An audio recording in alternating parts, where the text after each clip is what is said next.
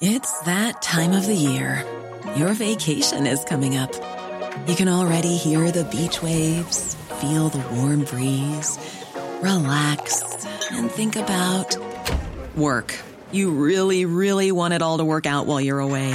Monday.com gives you and the team that peace of mind. When all work is on one platform and everyone's in sync, things just flow. Wherever you are, tap the banner to go to Monday.com. Ryan Reynolds here from Mint Mobile. With the price of just about everything going up during inflation, we thought we'd bring our prices down. So to help us, we brought in a reverse auctioneer, which is apparently a thing. Mint Mobile Unlimited Premium Wireless. How to get 30, 30, bit to get 30, bit to get 20, 20, 20, bit to get 20, 20, bit to get 15, 15, 15, 15, just $15 a month? Sold! Give it a try at mintmobile.com/switch. $45 up front for 3 months plus taxes and fees. Promo rate for new customers for limited time. Unlimited more than 40 gigabytes per month. Slows full terms at mintmobile.com. Many of us have those stubborn pounds that seem impossible to lose, no matter how good we eat or how hard we work out. My solution is PlushCare. PlushCare is a leading telehealth provider with doctors who are there for you day and night to partner with you in your weight loss journey. They can prescribe FDA-approved weight loss medications like Wegovy and Zepbound for those who qualify. Plus, they accept most insurance plans. To get started, visit plushcare.com/weightloss. That's plushcare.com/weightloss. 5, 4, 3, 2, 1. Oh, sorry.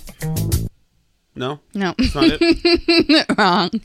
5, 4, 3, 2, 1.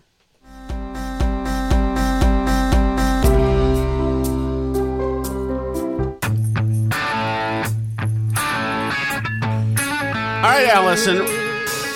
This charger here that's blinking. You see this? Yes. Why is it blinking? That means it's not charging. Well, it was charging. It was just solid green, and now it's blinking. I don't know. Sometimes things blink. What do you want me to tell you? I don't know. Try moving the phone around on the charger it doesn't a little bit. ever. It gets impatient. It goes nuts if you try to do that. It's one of these tabletop ones. Alice got me the cheap kind. Sorry, I didn't know. Okay, now you're fine, right?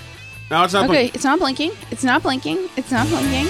Okay, it looks like you're all set. See? Here we go. See, was that so hard? Alice K. Shattuck,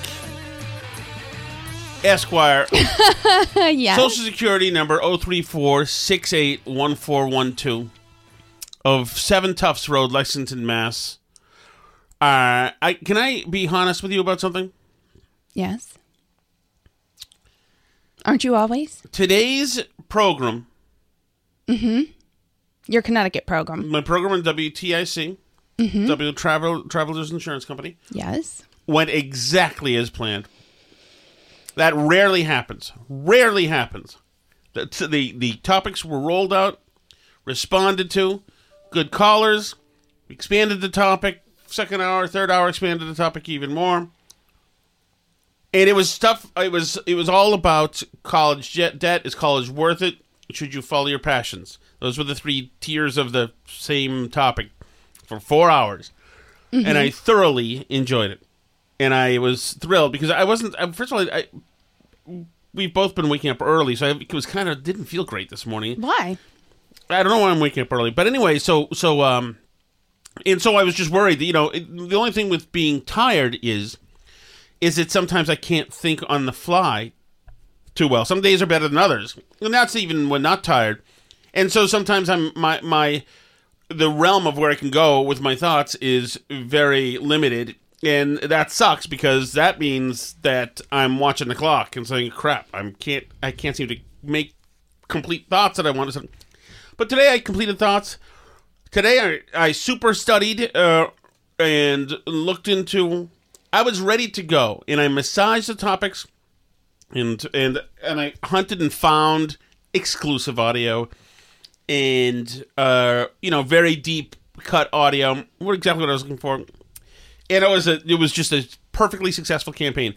Now there are days when I could do everything exactly like I did today, and roll it out, and it just goes haywire, sideways, or unexpected, whatever. And I also enjoyed it because these topics are not COVID or Ukraine or testimony by blowhards in Washington. If I never had to talk about politics again, I'd be happy not to. I mean, just the realm of college, is it worth it? Is it not worth it? To me, it brings in so much. There's so much. It's a class thing. It's a culture thing. In a lot of ways, it does tend to divide on political lines, though, for various reasons. In a lot of ways, but not necessarily. I mean, up here, the Republicans and the Democrats are going to college, essentially. Mm-hmm. Yeah, that's true. And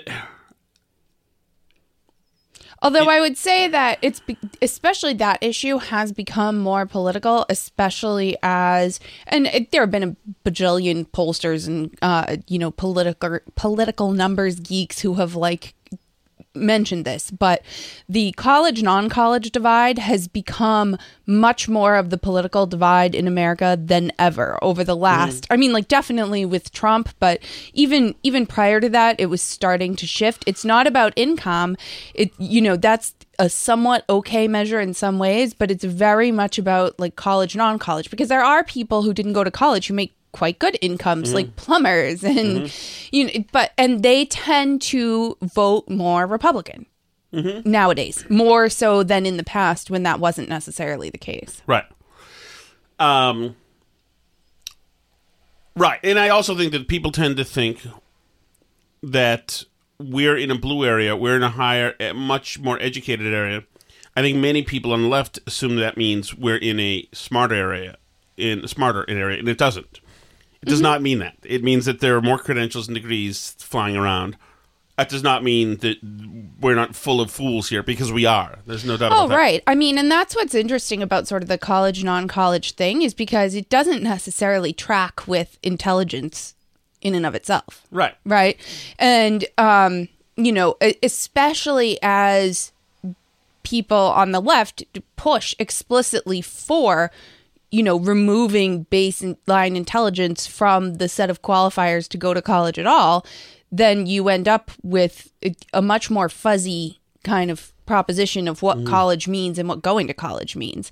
It used to be a signal, at least to potential employers, that you could do hard work and learn hard things, right? But it doesn't necessarily mean that anymore at all. No. And also, there are so many other avenues to gain knowledge now. It's just all over the place. And so, the push is on to remove college debt. There was a write-up in CNBC, which I wrote up on my Substack as well, talking about how to do that. And essentially, there's a loophole that the executive could do it using really this bank shot. And that's what they want Biden to do now. They want him to use the executive branch to do it, because if not, if you do it, you're going to need 2/3 in the House if you make it a bill, and they're not going to get that at the moment anyway. So here's a little bit. This guy, John King, he was Obama's college debt guy. CBS asked him why and how. Why are you breaking away from your peers to call on President Biden to use his executive authority to unilaterally cancel student debt payments? Well, I think we're at an important moment as a country as we emerge from the COVID crisis and the COVID economic crisis. We have an opportunity to tackle deeper systemic challenges. And the reality is that over the last 40 years, the federal government and state governments have not invested enough in higher education. Back in 1980, the federal program, the Pell Grant program, covered about 80% of the cost of college.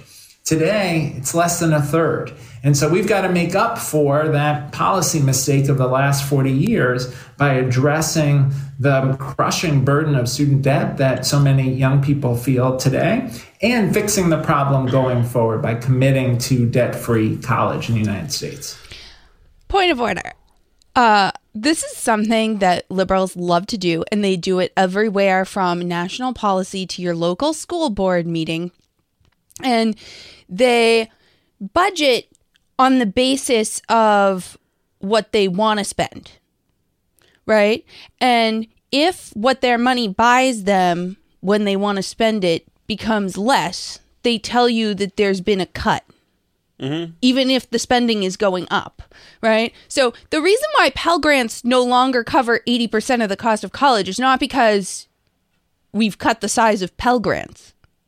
It's because college costs, in large part because of the incredibly wide availability of student loans, have exploded in a way that dwarfs any growth in Pell Grants that you could ask for. And if you increase the Pell Grants, the cost of college will balloon more to keep up. You cannot, by spending more money. Oh, the problem is we're not spending enough money on college. That's what he just said to us. Like, we're not covering as much of the cost. Yeah, you're not covering as much of the cost because the costs have gotten absurd. And what happens in a normal market where the government isn't involved is when costs get absurd, people don't buy something. Mm-hmm. But because we've created this captive market where we tell a bunch of kids, no matter what it costs, we're going to help you pay for college, and you need to go to college no matter what it costs, the colleges can charge literally whatever they want to. And people come up with the money to pay them, whether it's from the taxpayer or from wealthy parents. So, but when I say, like, this is a logical fallacy that liberals have, and they do it on the school committee too. They'll say it's a level service budget. Our level service budget is underfunded by 20% this year, as though that means there was like some cut in money. So even though the costs go up, they have all these contracted raises and stuff for teachers in the union contracts. They have, the costs of their curriculum goes up, that they have to pay for, the cost of all their technology licenses. That was always a big one when I was following school committee meetings. They have to pay for all these technology licenses for computer labs and whatever, for all the Photoshop licenses and the Microsoft Word licenses and all that stuff. And that stuff, the companies just charge them whatever they feel like because they're a school district and they know they'll come up with it. So then the school district comes back to the taxpayers and says, oh, well, to fund the same services we did last year, the level service budget, we can't fund that without raising your taxes a whole bunch more. And you're like, why? Did you collect less taxes this year? And they go, no, we're actually collecting way more in taxes. Your taxes went up anyway, but they have to go up even more to fund the exact same thing that we funded last year. That's what we're getting here from him when he says, like, oh, well, you know what? The state and local governments said we just haven't kept up with funding college. We've stopped funding so much college. We used to fund 80% of the college, and now we only fund a third. Like, so any person just hearing him say that would think there had been some cut in college funding, which there hasn't been. There's been no cut. College funding has gone up by everybody at every level of government, just like public school spending goes up at every level of government by everyone, taxpayers and the state and everybody on up. Every single year, all that stuff goes up. Mm-hmm. So, there has to be another answer besides the cost went up.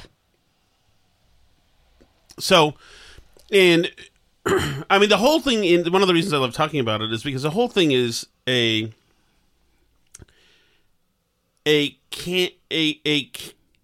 grift campaign where public schools are feeding students into college. The whole thing is sculpted around elementary schools, secondary, high school is not to prepare you for life. High school is to prepare you for college in the United States now. Culturally, everything points to college. You have to go to college, have to go to college, have to go to college. It is considered déclassé to not go to college, depending on where we are. Certainly population centers, etc., in blue states. And for some reason, parents are right there as the kids are taking out loans for hundreds of thousands of dollars and letting this stuff happen and allowing their kids, for some reason, to go F around for 4 years. And then, on the other side of it, they've got debt and a degree that's absolutely useless. And so that's what's going on here. And, it's funny. I had a great canny caller said that her daughter had said that since her daughter paid for her own college and was still in college. Yeah. And her daughter said to her, I'm getting my degree in 3 years, but Mom, because I'm paying for it myself, had you been paying for it, Mom, I would have done it in 4 years. Which shows you, very honest daughter to say that. Mm-hmm. She also, just recently the daughter said, I kind of wonder if I should be making any more payments now because Biden might be canceling debt. So she doesn't want to feel like a chump and start making payments now. If 8 months from now, everybody's debt is paid for. But, I mean, I don't think that there could be anything more disruptive and divisive for our society than to have less privileged Americans taxed to pay and bail out more privileged Americans to become even more privileged. Right. And I saw that bill that you were sending, was it Maine, that was saying they were going to forgive college debt, but just for homeowners? And it's like, wow, how could you make forgiving college debt more divisive and crazy, right? Like, homeowners are probably the people most able to pay back college debt. Like, that's craziness. It's just like, it reminds me of like what Newsom is doing, giving out the $400 gas cards. Yeah, to everybody with cars. Incredible. Can you imagine that? Right. Meanwhile, we all pay for higher gas prices, like in every item that we buy at the grocery store that was driven here on a truck from somewhere else in the country, and so reflects the rise in fuel prices. Like, we all pay for that, and to put it just on the people who own cars, it totally unbalances the whole equation of the whole thing. Yeah, and my feeling, once again, is that you can't... How do you justify telling one group of Americans that they're going to get something more? That they're going to get something more. So, in other words, I didn't go to college, but I get to pay for your trip around the world that you took when you were 22. I didn't get to take that trip. You got to take that trip, and now I have to pay for the trip I didn't take. So I'm now paying for the college experience that I never had. It's that would be, to me, if you want anarchy in the streets, that is the way to do it. To forgive college debt for a bunch of rich kids who are sick of paying it. Sick of paying it. And, I hate it. I hate paying for it. You hate paying for it. Meanwhile, when... had things go, and that's because a lot of people have regret because they screwed around. They took stupid majors because they were following passionate things. And I want to change the world, instead of gaming it out and realizing that what you should be doing is making sure that you're somebody who can monetize their degree. Instead of learning something interesting and progressive and romantic. The idea should be, the degree should be for something pragmatic. Unless you're a kept person and you don't care. But, I mean, certainly if you're going to pay college debt. But, I mean, if I'm paying for your college debt, why shouldn't you have to pay for some of my house or my credit card debt? I think it's the same exact thing. It's the same exact thing. Here's that guy, John King, again, answering another question. In the end, we know folks are making the choice to delay buying a house, having a child, starting a business because of the weight of student debt. The president has the executive authority to cancel debt for all borrowers. He talked about $10,000 during the campaign. Senator Schumer and Senator Warren have talked about $50,000 per borrower. That certainly would be a good start. That would get us to 36 million Americans. Totally disagree. Buy a house or don't buy a house, or it's not my problem. It's not my problem. You don't shore up the bad decisions of generations of people who are doing fairly well, so that they can take out another loan and buy a house. I mean, it's craziness. Imagine that. So I'm going to bail out somebody, so their college loan money, so that they then can get another loan and buy a bigger house than they would have been able to previously, because now they're debt-free, college debt-free. So not only now have I paid for their college that I don't get to enjoy, I've now paid for their house that I don't get to enjoy. Yeah, there's no better way to get people in the streets than do this. And he says one other thing here that just this term makes me homicidal. Look, in the Obama administration, we put in place a process for canceling student debt, and we started with those students who are taken advantage of by predatory for-profit colleges. Predatory for-profit colleges. Nothing's predatory if you know about it. And if you don't know about it, but you're signing away and getting your 50 grand or 100 grand or 200 grand, whatever, anyway, well, then that's on you. Why is that everybody else's fault? Extreme, middle, upper class, white, foolhardy behavior must now be addressed as predatory lending. No, it's not predatory anything. Just stop doing the thing. Stop making these mistakes. Spoiled kid mistake. And I love it. You know, you got the college, so you still get to feel superior to the uncolleged people, but you're making them bail you out. You still got the college, and if things had gone right for you with your degree, you would have shot into the stratosphere in income levels and said, sucks to be you, Tom. See ya. I am now enjoying the high life with my new college, but it didn't work out for you, so now you're coming to me to bail you out. Doesn't seem right to me whatsoever. What happened? Was he naked? Yeah, I might have to cut part of the video. Really? Yeah. Oh, he's naked in the video. Yeah. Oh, God. It's our 3-year-old. Is he 3 or 4? What is he? He's still 3 until next week. Oh. So I was just saying that like one of the things that makes me personally angry about this is that all these people who want, all these 25-year-olds who want their college debt forgiven, all of them want me to pay for it. All of them, Alice, had things worked out with their degree, would now be making hundreds of thousands of dollars and would have kissed me goodbye a long time ago. Oh, of course. Living a good life. But no, now, since they effed up and they got the 4-year degree and it didn't turn out right, now they need me. I have to be involved in their lives. So now, like I was saying... Now we're all in this together. And this guy was saying, listen to this. In the end, we know folks are making the choice to delay buying a house, having a child.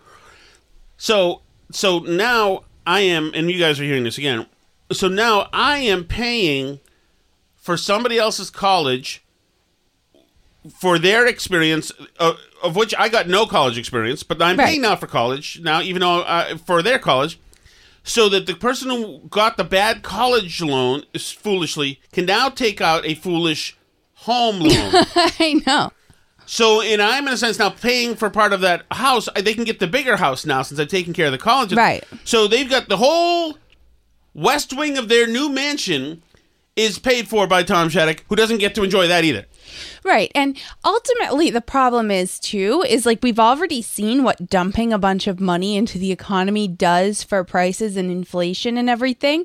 And the bottom line is like you're forgiving people's student debt because it's student debt. But at the end of the day, what it means is that more people will have more money in their pocket and they're going to spend it on stuff, and which is going to cause more consumer demand that's not backed up by any additional production in the economy, which is going to cause more inflation. Like ultimately, you're really just putting more money in people's pockets. You know, more money than what they would have had otherwise, especially because you're essentially saying, oh, that other thing that you spent your consumer demand on, I'm going to spend the money on that now. The government is going to say, like, we'll pick up that tab, so you're free to go spend your money on something else now. So it's really just dumping money into the economy is dumping money into the economy, whether you do it in a specific sector or not. You're going to have the same effect. And it was one thing. I mean, I think our listeners know we both advocated very strongly for giving people the checks back when the government was mandating that they weren't allowed to work at jobs, because that was just a reality at the time in 2020 when the government said, sorry, you can't go to work and earn a paycheck. Like, you have to have some kind of recourse to that. If the government makes your job illegal, then the government owes you money. So there's a really big difference between that and the college debt. For Democrats now to use the pandemic as this excuse to continue on this absurd spending spree, and they're the first to complain that Trump blew up the debt in 2020, which is true. The deficit was bigger than it's ever been because we did all this COVID spending. But that would have been true whether we had a Democrat or a Republican in the White House, because that, in fact, probably worse if there had been a Democrat in the White House. And that was just like the nature of the COVID shutdown beast. If you shut down the society like that, then you have to spend that money. But we are seeing the fiscal impact of that on our society right now. And we're seeing the financial impact and the inflation and the jobs shortages and everything else. I mean, not jobs shortages, labor shortage, to be precise. But can I just tell you something? Mm-hmm. As far as labor shortages go? Yeah. I went to the hairdressers today, the beauty salon. Yes. You finally noticed. You have a lovely haircut. It looks great, sweetie. They've got 8 stations at the beauty salon. And it's right down the street. And they're down to 2 full-time employees. Wow. So when I got there was one woman inside. She was heading outside for a cigarette break. And when I walked in, of course, I let her take her cigarette break.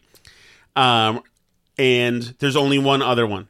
And that's to cover all week. That's it. No freelancers, no nothing. They can't find anybody anymore. Right. It's remarkable. The place is empty. There's not even the like express cutters or whatever it was. Radio station wasn't even on. Yeah. It's like they're not making enough or whatever. But she said they're slammed because there's only 2 of them, of course. Right. It's like, oh my God. But they can't find anybody to do it. Right. Right. I mean, it's wild. And it's like that everywhere.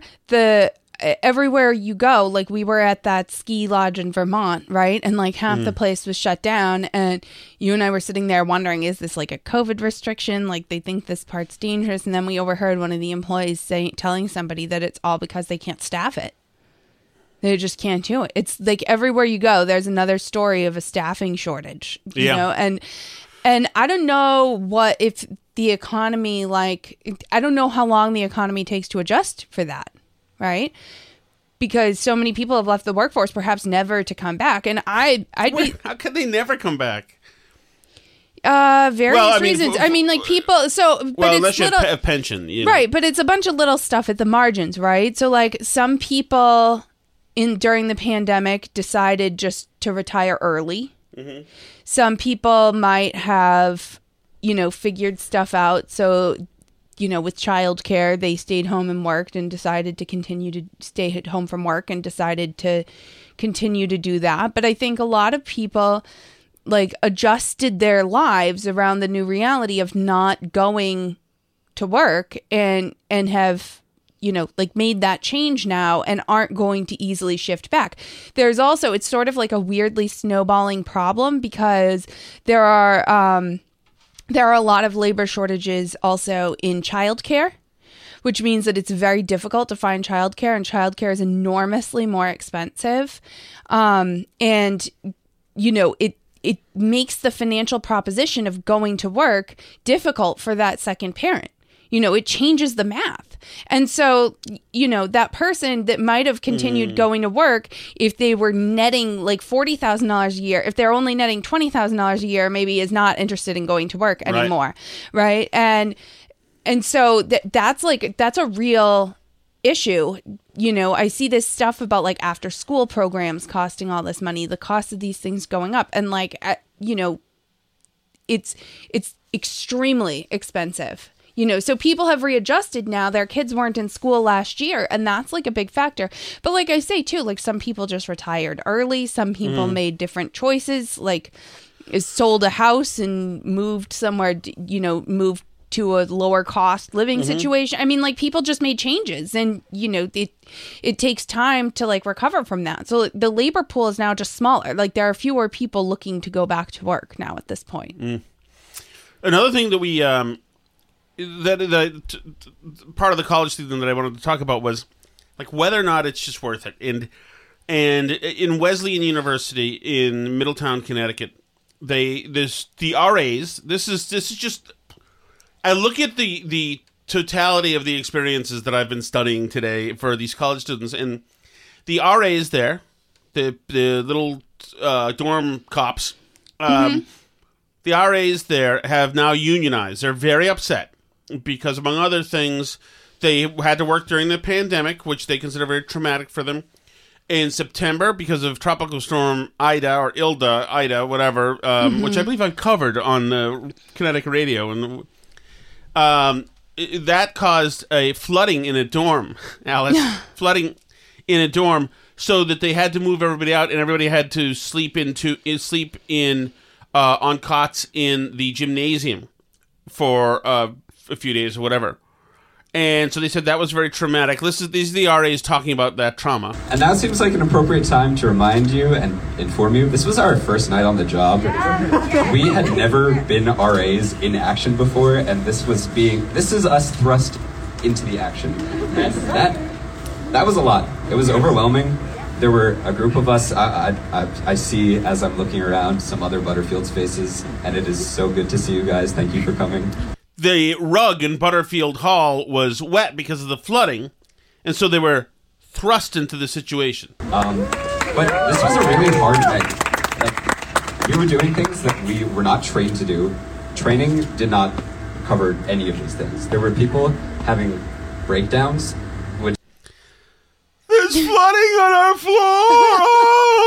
Oh! People were having breakdowns. I'm sure they were, because everybody is encouraged to be melodramatic. Mm-hmm. And over-emotional now. Is completely warranted, because this was like a deeply traumatic night for a lot of people. This is your first night on this campus. The fire alarms go off, and all of a sudden you're being told you're going to the gym to sleep. Hope you can get some rest. How is that deeply traumatic? It's deeply traumatic. In some of the other reporting, he reports that he drank a Coca-Cola to keep caffeinated while he stayed up. That's right. And he also ate out of the vending machine that night. Wow. My God, how did they make it? How did they make it? So that's one of the... Wait, training didn't cover that? What you're supposed to do? Wow. No. I'm sure some of the RAs just died. So that's one of the reasons they wanted to unionize. So they're spending their time, their college time, spending in energy. To get there, the starting cost for tuition is $61,000 for this college. 13th most expensive college in the country. So it's much more than that when you add all the other stuff, including some freshman $20,000 fee. But why not? But why not? Why not add the $20,000 fee for the freshmen? Because if they can get loans to cover it, then it's going to feel free to that person. So then I was just listening to, they had a rally on about unionizing, because the RAs have to unionize. Here's what one lady says. Why are we here? We are really here to talk about the inadequate working conditions and compensation of Res Life student staff at Wesleyan. And we have no say in our workplace, which is why we're unionizing, so that we can make our voices heard. No say in Whiskey. It's a pretty boilerplate, dumb young person. What is her accent? I'm not sure. I mean, she may be Asian. I'm not sure. So anyway, along the lines of, like, what would I hate my kid to be doing most, wasting my $61,000 a year? She gets right to where we knew she had to go. All right, we're going to begin with a land acknowledgement, because this is a practice that we do not do enough at Wesleyan. We acknowledge this land as the ancestral home of the Wangunk, which holds historical, cultural, and sacred significance to the community. We acknowledge the living history and the contributions of the indigenous communities that inhabited this land prior to the establishment of Wesleyan University, as well as the university's history of violence towards the Wangunk and other indigenous communities. When was Wesleyan violent toward the Wangunk? $61,000 a year to shout out the Wangunks with everybody. But, they're absolved from murdering the Wangunks, because they're creating a union for workers' rights, human rights right there, and also for this. We also would like to, again, express our solidarity with Ukraine in its war against Russia. It's terrible what's going on out there, and let's see a show of hands. Who was at the Ukraine rally? Oh, very nice. So, So to me, that would be a nightmare scenario. To think my kid is doing that, and my kid's going to come home on Thanksgiving and talk to me about the wangunks. The moment any child of mine says wangunk, the plug is pulled on any money going to anything. And here's another thing. This is Sam and Ari. Okay. This is Sam and Ari at this thing. These are freshmen. These are what they're spending their time doing at this college. $61,000 a year. Okay, so we're going to be marching and chanting. We're going to do a loop right around here and then back that way and back here. And we're going to, if we do a chant that isn't one of the ones we teach you, just repeat what we say after we say it. Otherwise, here's the chants you need to know.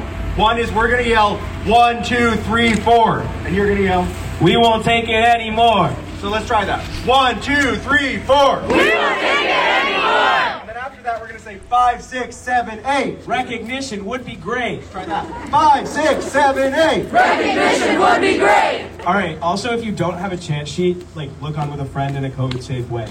In a COVID-safe way. Oh, my goodness. 1, 2, 3, 4, Alice.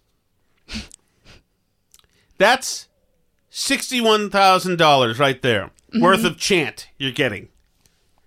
And then there's this beauty. The guy who runs, the president of the college, the bad person in this scenario, the Russians in this scenario, the people who were killing the wangunks in this scenario, is named Michael Roth. So they've included him in their new chant. This one we're going to all do in unison, try and get it going for a while. It goes, Roth, Roth, don't be a sloth, recognize us or f*** off. Roth, Roth, don't be a sloth, recognize us or f*** off. Roth, Roth, don't be a sloth, recognize us or f*** off. I have a couple of questions for you. Yes. How is Roth being a sloth? He's not $61,000, Alice. These are kids who probably got good grades in other places. Does sloth also not recognize people who want to be in unions? Is that the thing? It's a known anti-union animal. Were the Pinkerton sloths with their clubs going in beating the striking workers? Was that what was happening? Yep. Roth, don't be a sloth. An animal not indigenous, unlike the wangunks, not indigenous to the North America. Hey, wangunks are people. An animal in South America. Okay. Roth, don't be a sloth. One of the world's most notably slow animals. Does Roth move slow? Maybe because he's slow to recognize the union? Yeah. This one we're going to all do in unison, try and get it going for a while. It goes, Roth, Roth, don't be a sloth, recognize us or f*** off. Roth. Roth, don't be a sloth. Recognize us or bleep off. Does off rhyme with Roth? No, I might give it near rhyme. That's it? That's $62,000, and I can't have my stupid, inane, dumb, doesn't concatenate chant rhyme? That's it? We can't find anything that rhymes with Roth. You know what? We got to wedge F off in there, though. Close. Yeah. So I knew somebody in high school who went to, at that time, I'm sure it's way more now, the $30,000 a year Concord Academy. Mm-hmm. And this person that I knew was on the Ultimate Frisbee team, and they had to come up with a chant for their Ultimate Frisbee team. And in a highly ironical way, their chant was, my parents paid $30,000 for me to go here, and I can't think of a stupid rhyme.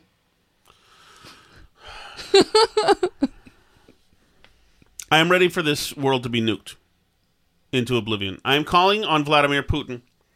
Please, discharge all nuclear weapons at the United States. And you know what? All of them in New England. Don't be a sloth, Vladimir. Don't be a sloth.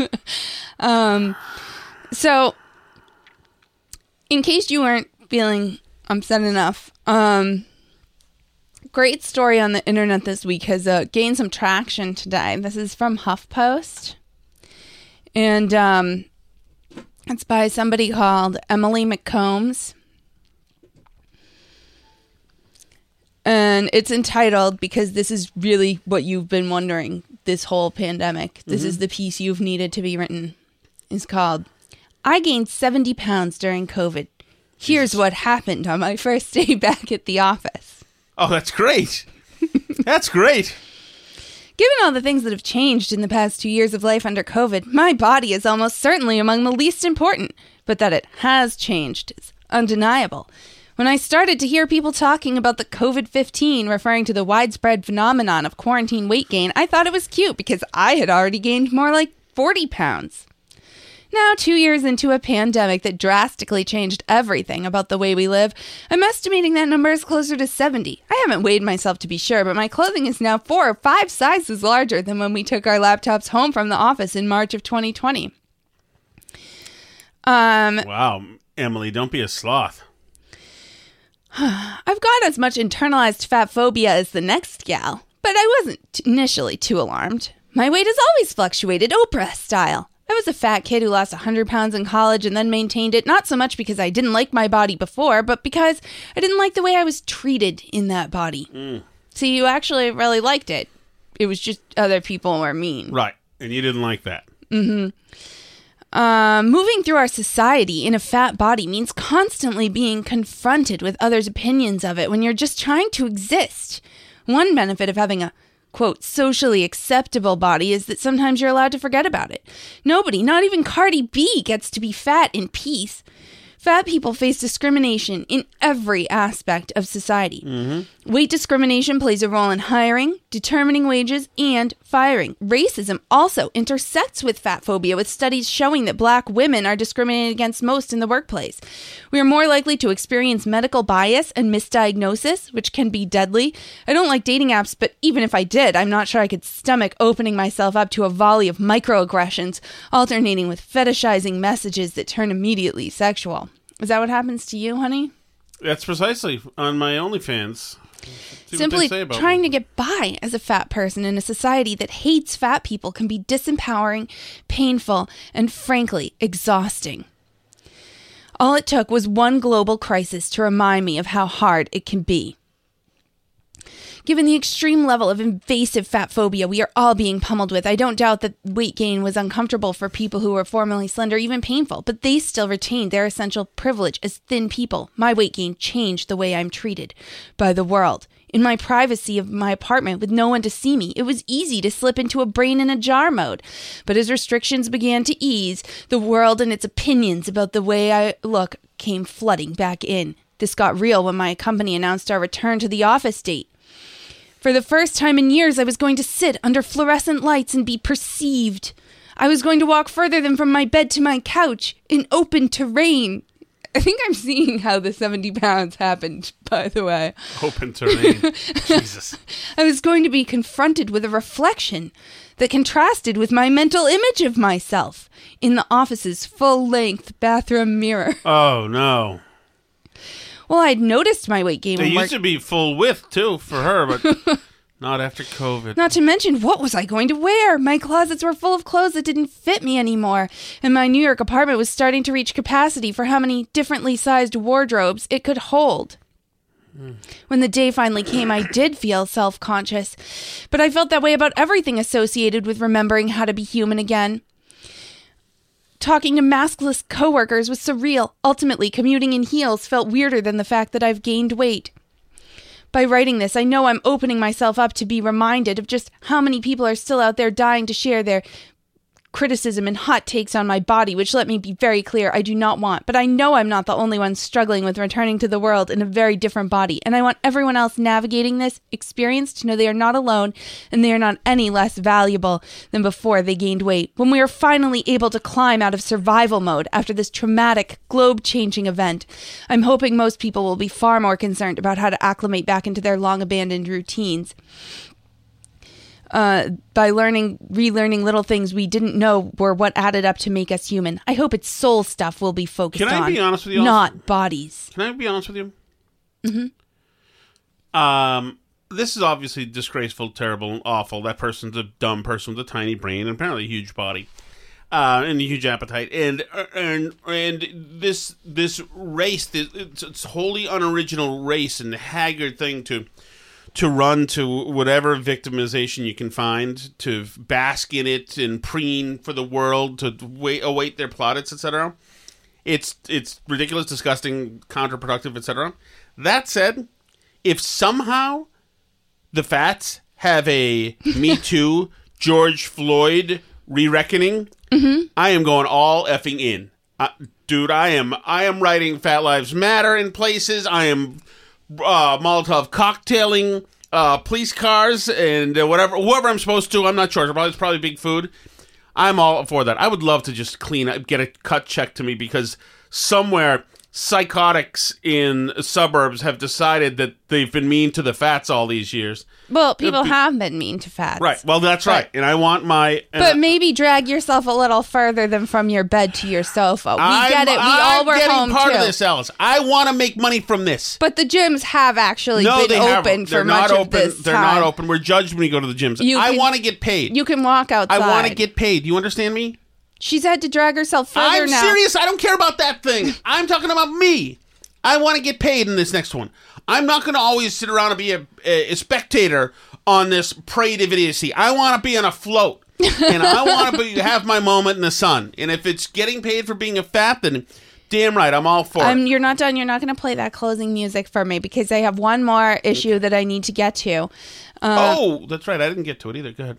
I don't know if this is what you were going to get to, but I'm finally going to have us weigh in here on this multi-day long controversy swirling around Nicole Hannah-Jones. And I hate talking about her because it's just like too exhausting, all her stuff. But this started 3 days ago when she tweeted, this is 1619 Project Lady Nicole Hannah-Jones tweeted, "Tipping is a legacy of slavery. And if it's not optional, then it shouldn't be a tip. It's simply included in the bill. Have you ever stopped to think why we tip? Like why tipping is a practice in the U.S. and almost nowhere else? After slavery, forcing black people to work service job for tips was a way for white employers not to pay for black labor. Now, waiters remain the employees today who earn less than minimum wage. The shame for tipping is on the government and employers, but not the customer." And then apparently she was getting some blowback because she replied, "I tip, and if I don't, I leave a note as to why." But telling black people that we should tip regardless of the quality of service when we know too often that why we do not get high quality service is asinine to me. Oh, I see. By the way, who's telling black people to tip? Are people saying black people don't tip? Well, she's saying tipping is a legacy of slavery and you should ask yourself why we have to tip. And I assume she was getting pushback and saying, "Lady, just tip." Okay, and she probably did get some people on Twitter saying black people don't tip because that is a thing that people, not me, say. But that wasn't the thing when I haven't been in a tipping position. That was not a thing. That was not a thing that was said. It was Canadians, and this is what was said about people who got tipped. It's not what Tom Shattuck said. But people would say, people in the service industry would say, Canadians and Asian hotel guests didn't tip very well. And this may have changed, or these canards may have changed, these dangerous tropes. It's not what I said. But Canadians were the big one. Nobody wanted to take Canadians up to their rooms with luggage because they were terrible. And then Europeans, of course, because they don't have tipping there. They have VAT tax instead of tipping. Right. But as far as black people, it wasn't a thing. The only thing is that if you were a black person from New York, then you'd want to take him up because New Yorkers of all colors tipped. And that was it. And loud Italians from New York definitely tipped. Yeah. And I did know a woman, when I was tending bar, a Jewish woman who would not work Jewish functions because she said, and she would always disclaim it and say, "I can say it because I'm Jewish, so it's all right." She would say that the Jewish functions didn't tip, and I didn't think the gratuities were, maybe they were stiffing. I don't know, Alice. But tipping has been a multi-pronged battle royale of different races and ethnicities and geographies. That being said, excusing your lack of tipping with it's a legacy of slavery is a new one. But I guess with Nicole Hannah-Jones, everything is a legacy of slavery. The map was a legacy of slavery last month. So, but also, she's stupid, and I'm sure she's been pampered her whole life, and so she doesn't know this. But you're not tipping the bartender because you know that he makes a small hourly wage. Or the waitress, because you're tipping the bartender to bribe the bartender. Right. To get service quicker and drinks. To ensure promptness. Tip, right? Mm-hmm. That's what it is. You're bribing people. You grease people. You bribe people. That's what it is. That's the beautiful free market. And it has no race.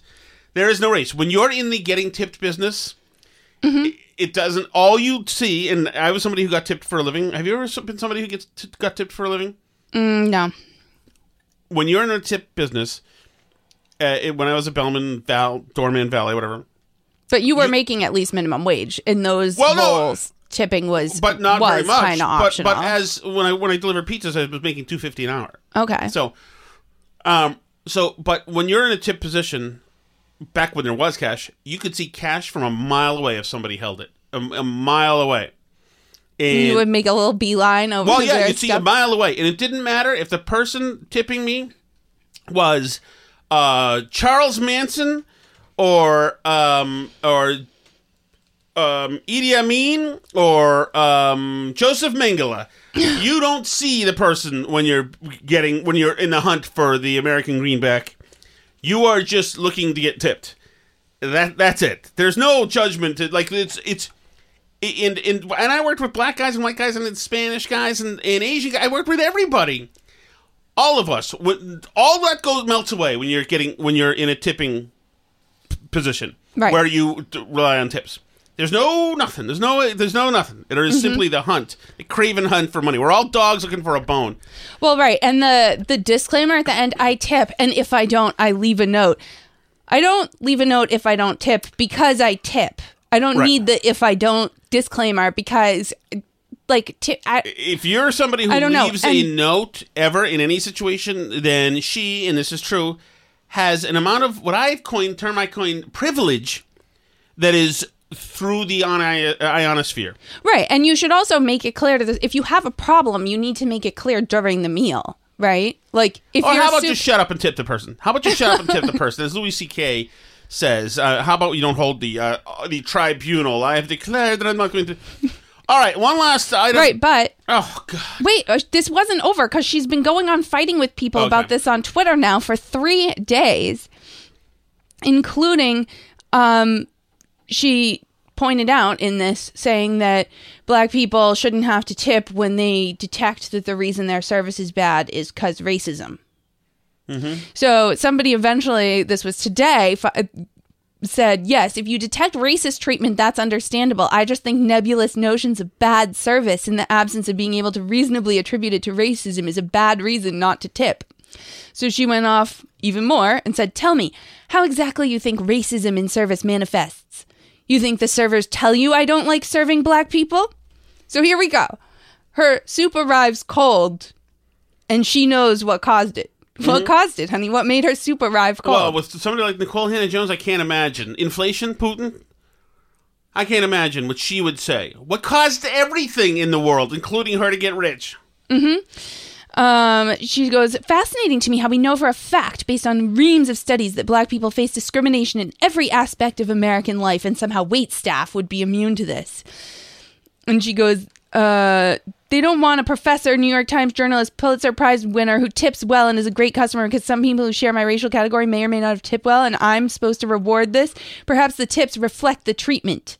Wow, she's not elitist at all. Doesn't sound like a total, complete a-hole. She's just a spoiled American asshole.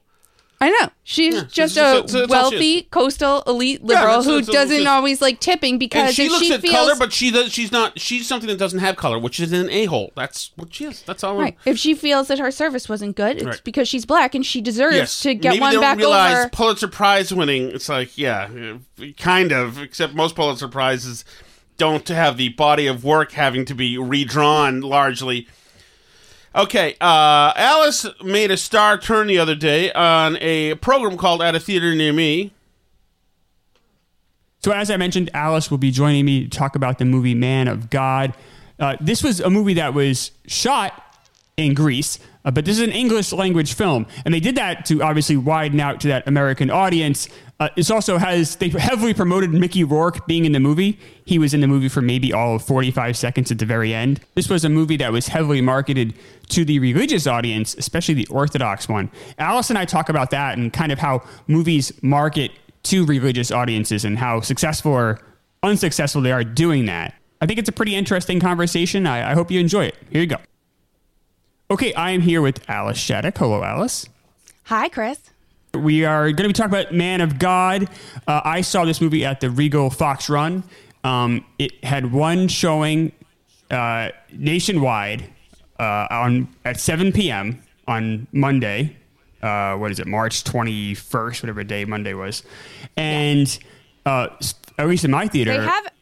They have added a second showing, though, next Monday also. Right. So. And my theater was so full that they ended up adding a second screen. So I went into the second screen, which was pretty empty, but the first screen was full, which on a Monday night in the movie theaters is incredibly rare. Like even, Batman, yes, probably would have sold out if it had one showing a night. But outside of major blockbusters, Man of God, this random Greek movie about this saint who lived in the 1890s, is selling out movie theaters. What was your theater like, Alice? It was also pretty full. It was not quite sold out. I was at the. What do you want to hear? The show's 40 minutes long. Blew them out again, but it was the more peaceful version of Spirit. Wow.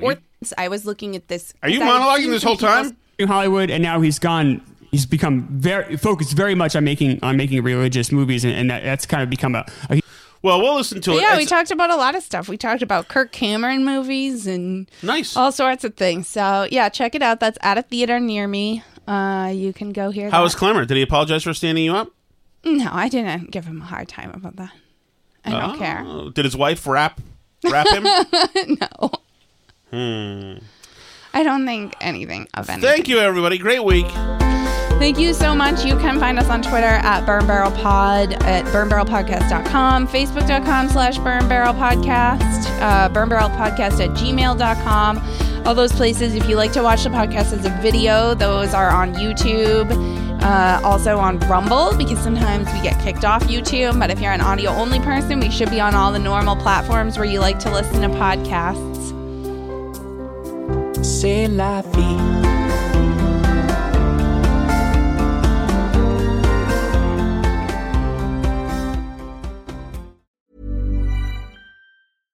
Imagine the softest sheets you've ever felt. Now imagine them getting even softer over time. That's what you'll feel with Boll & Branch's organic cotton sheets. In a recent customer survey, 96% replied that Boll & Branch sheets get softer with every wash. Start getting your best night's sleep in these sheets that get softer and softer for years to come. Try their sheets with a 30-night guarantee. Plus, get 15% off your first order at BollandBranch.com. Code BUTTERY. Exclusions apply. See site for details.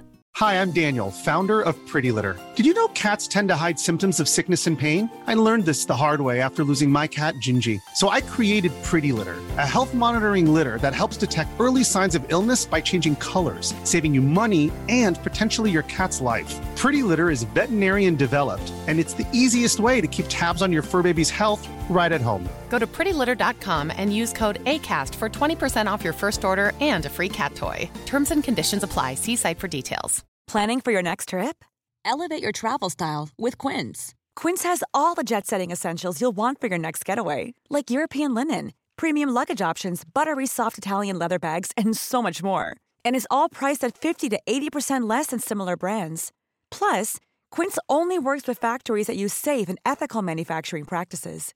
Pack your bags with high-quality essentials you'll be wearing for vacations to come with Quince. Go to quince.com/pack for free shipping and 365-day returns.